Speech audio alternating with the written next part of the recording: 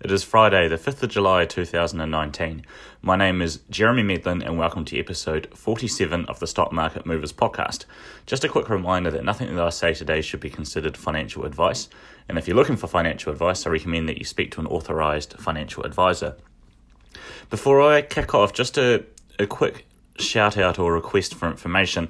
I might have a few interviews coming up for the podcast. So the last interview I did, I listened back to, I thought the quality was good, but the sound quality wasn't great. So what I need to buy is a microphone. Now, what I'm looking for in a microphone is something that's not too big, that I can easily transport around, something that's not too costly, and something that works well with an iPhone. What iPhone do I have? iPhone 8. I'm not that savvy with technology, but if you are and can recommend anything, then please do get in touch. So, got a good show ahead of us. I did a tour of the warehouse distribution centre during the week, which I'll get to, and of course I'll talk about PushPay. But we'll start off with Abeno Healthcare. I think that's how you say it. They're a company that I'm not sure I've ever discussed on the podcast. They trade on the NZX under the ticker code ABA. And if I were to be perfectly honest, I don't really know that much about the company. Literally, I'm making the assumption that they do something in healthcare, but I'm deriving that from their name. So the stock has been hit hard in the last couple of years, and it's more than cut in half from over $10 this year to around $4.15 today.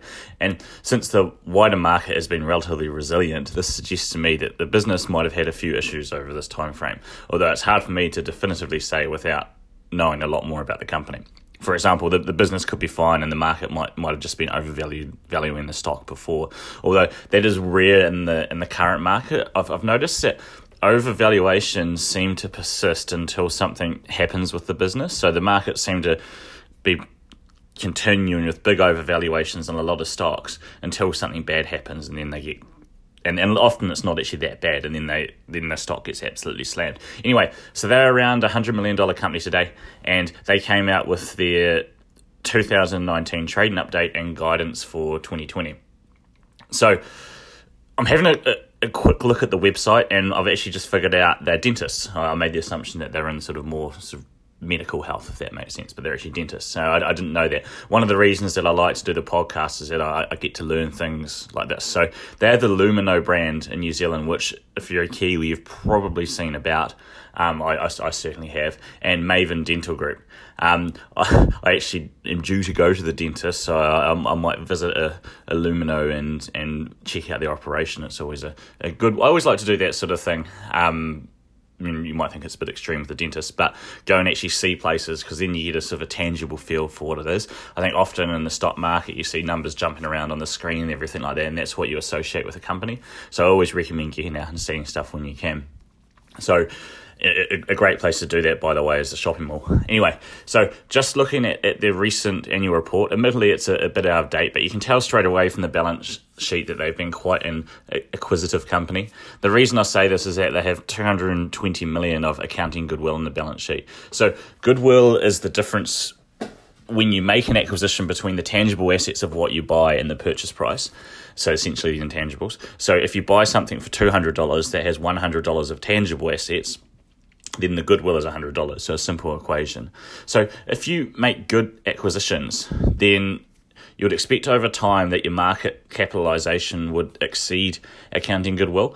And why is that? So the easiest way to explain this is with an example. Imagine you bought Coca-Cola back in the 1900s. You would have paid X amount for the tangible assets and say 2 times for the company. So the goodwill would have been 1x, 2x. So you would have paid 2x for the company, 1x for the tangible assets, and maybe 1x for goodwill.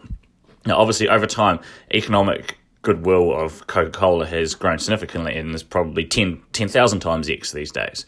But that does not reflect on the balance sheet. So when you see a company like Abeno with accounting goodwill of $220 million and a market cap of $100 million, that suggests one of 3 things. Number 1, the market is significantly mispricing the value of the company. Number 2, the company massively overpaid for its acquisitions. Or number 3, the company has found itself in some sort of trouble that has forced a revaluation. So maybe they took on more debt or whatever it could be.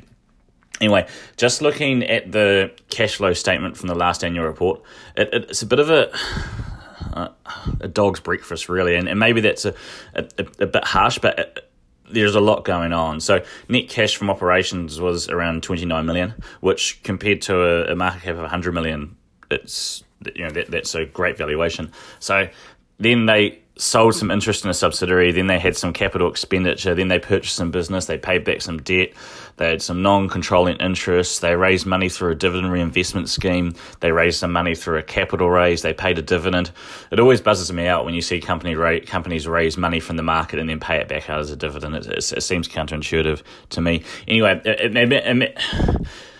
you'd imagine if it was just cash flow from operations minus capital expenditures, then debt and dividend repayments, then the stock would be trading on a lot higher multiple or a lot higher valuation now. And I can pretty much tell that without knowing that much about the company. So I guess, again, with not knowing much about the company, so that's my disclaimer there, you'd like to see some stuff simplified anyway, that's for sure.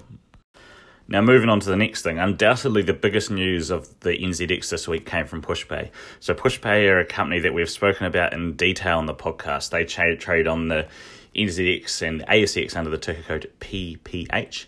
We even had founder and former CEO Chris Heaslip on the podcast. I think that was episode 22. You can head back in time and listen to that one if you haven't already and see what you think.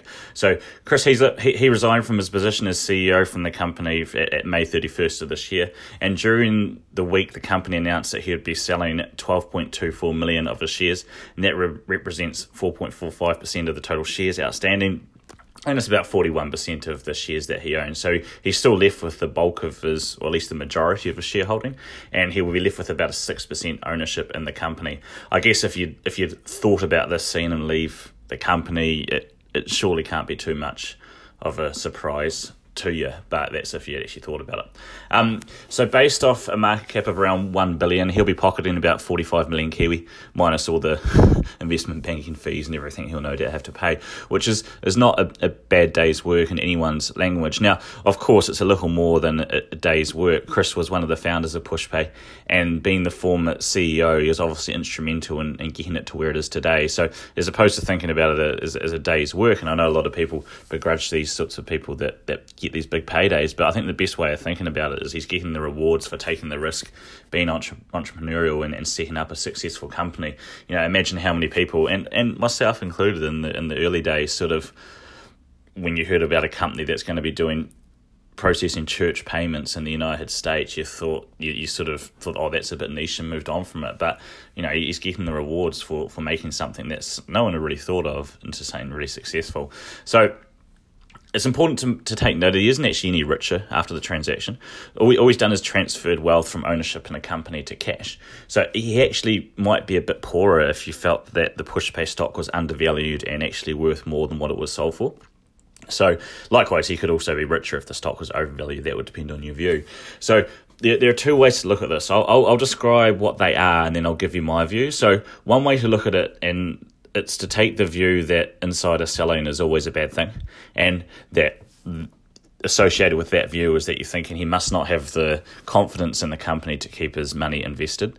And that view from time to time does make sense, and there's been some examples in the past of where key people have sold out of companies right before they've gone down the drain. So yes, I guess you can't ignore this as a possibility, and I guess as a shareholder you would rather see him hold all his stock, and there's obviously something to admire about founders that remain fully invested. But that I'd say that's the exception rather than the rule. And think about what you would do in this situation. If you had stock that was worth 100 million, can you blame him for taking 45 million out? I mean, what would you do? Imagine that payday. I mean, you'd set your grandkids and your grandkids up for life. It's a no-brainer. I'd almost certainly do the same. It would be burning a pretty big hole in my pocket. And just as a comparison, you think of all the property owners in Auckland that have suddenly found themselves with all this property that they can sell for $1 million. They wouldn't have dreamed of that when they bought a lot of these houses. And plenty of them have moved to Tauranga and bought a house for half as much, and they're stoked with the extra 500k in the bank. So when you put it in that sort of context and that sort of day-to-day level, you can understand selling out. So yeah, I mean, I can't say definitively that it's a bad thing or a good thing that he's selling down, but I'd say on the balance of probability, it probably doesn't matter. And I think in all likelihood, it's more than likely going to be a non-event. And I think that you'd be making a mistake if you are selling the stock or buying the stock for this news. I think it's just one of those things that you can expect, and I would certainly be doing, or at least thinking about doing, the same thing if I was in his situation.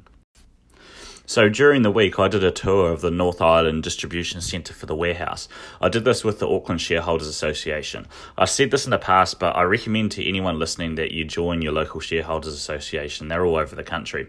For the $150 per year or whatever it is, you get a lot of value, such as company tours, presentations from CEOs, and all sorts of things.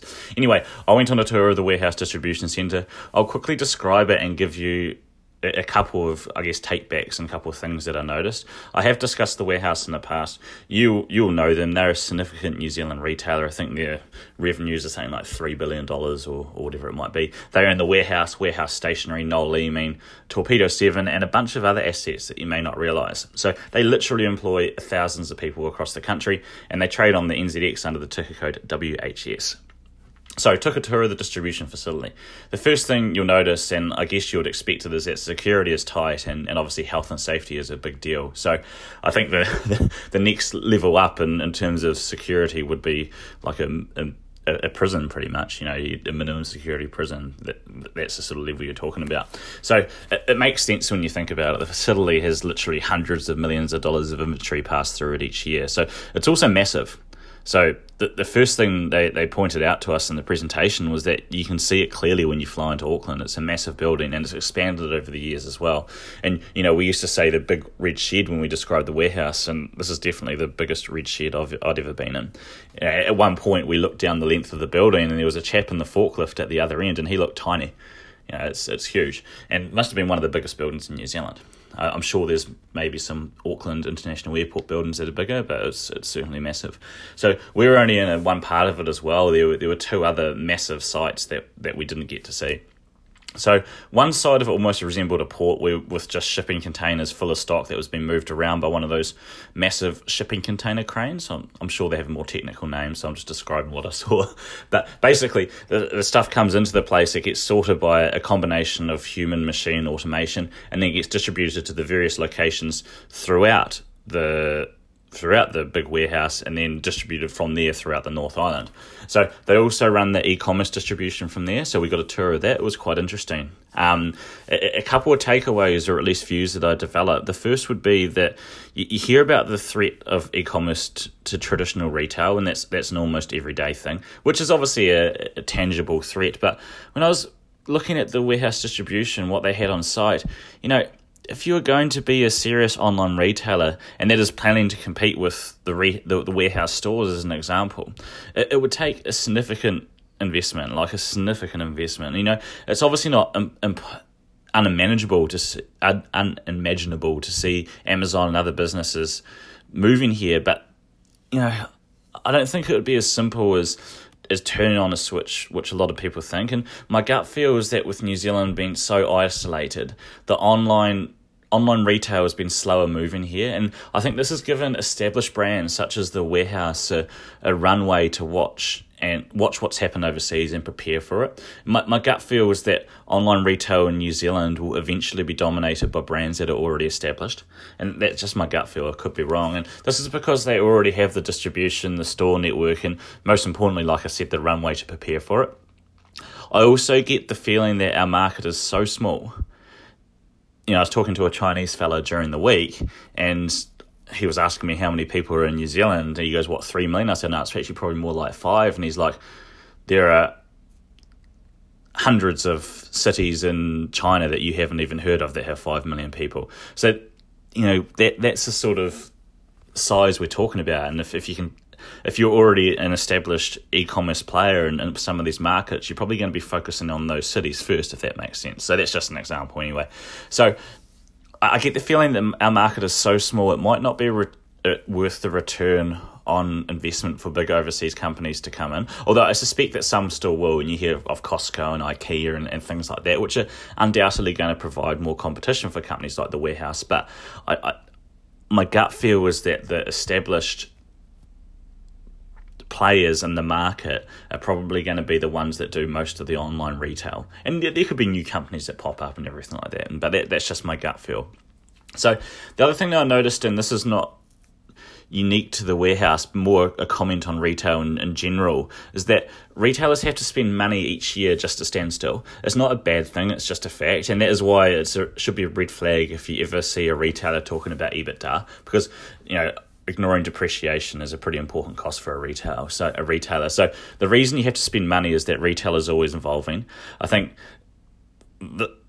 the cause of this is that everyone can see what you're doing and then they copy it. And the book I would recommend reading on this is called Made in America by Sam Walton. I've got it on the Stock Market Movers website, actually, have a look. And this is an amazing book about the founder of Walmart and his story. He talks about back in the day going around all his competitors and writing down their prices. So he'd go across the road when he had his first store and write down the competitors' prices and go back to his store and slash them. And even when, you see companies like this, like Amazon, for example, doing it these days on the internet. They send out their internet bots and get the prices from elsewhere. And, so it's same things happening today. And even when Walmart was a big and successful company, he was still going around competitors with a voice recorder taking notes. So, and when you think about it, the warehouse, they pretty much copied the Walmart model in New Zealand. So as soon as something works in retail, people copy it. So you always need to spend money to either improve what you're doing or catch up with what the competitors are doing. So that's always been the case in retail, and it always will be. So another thing I picked up on is that, and it's not unique to the warehouse again, but it's unique to any old company, I think, is that the warehouse is nearly 40 years old now, and it's been a publicly traded company since the early 90s. And I think anytime you have a company that is that old, then you'll have some systems that haven't been updated. And the reason for this is just because if a system worked 10 years ago and it's worked for a long period of time, why would you spend the money to update it? Especially if the efficiency gained isn't that big. Of course, it gets to a point where you have to update.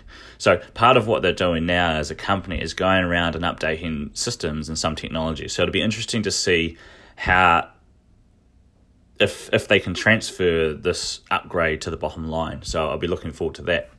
And a lot of people don't like retail as an investment, including the great Warren Buffett. I'm not so put off by it, however, and there are two reasons for this. In general, I understand it, and I think being a consumer for the last 30 years or so means that I can see what is working and what is not pretty early on. Just, you already have an understanding of it from being a consumer.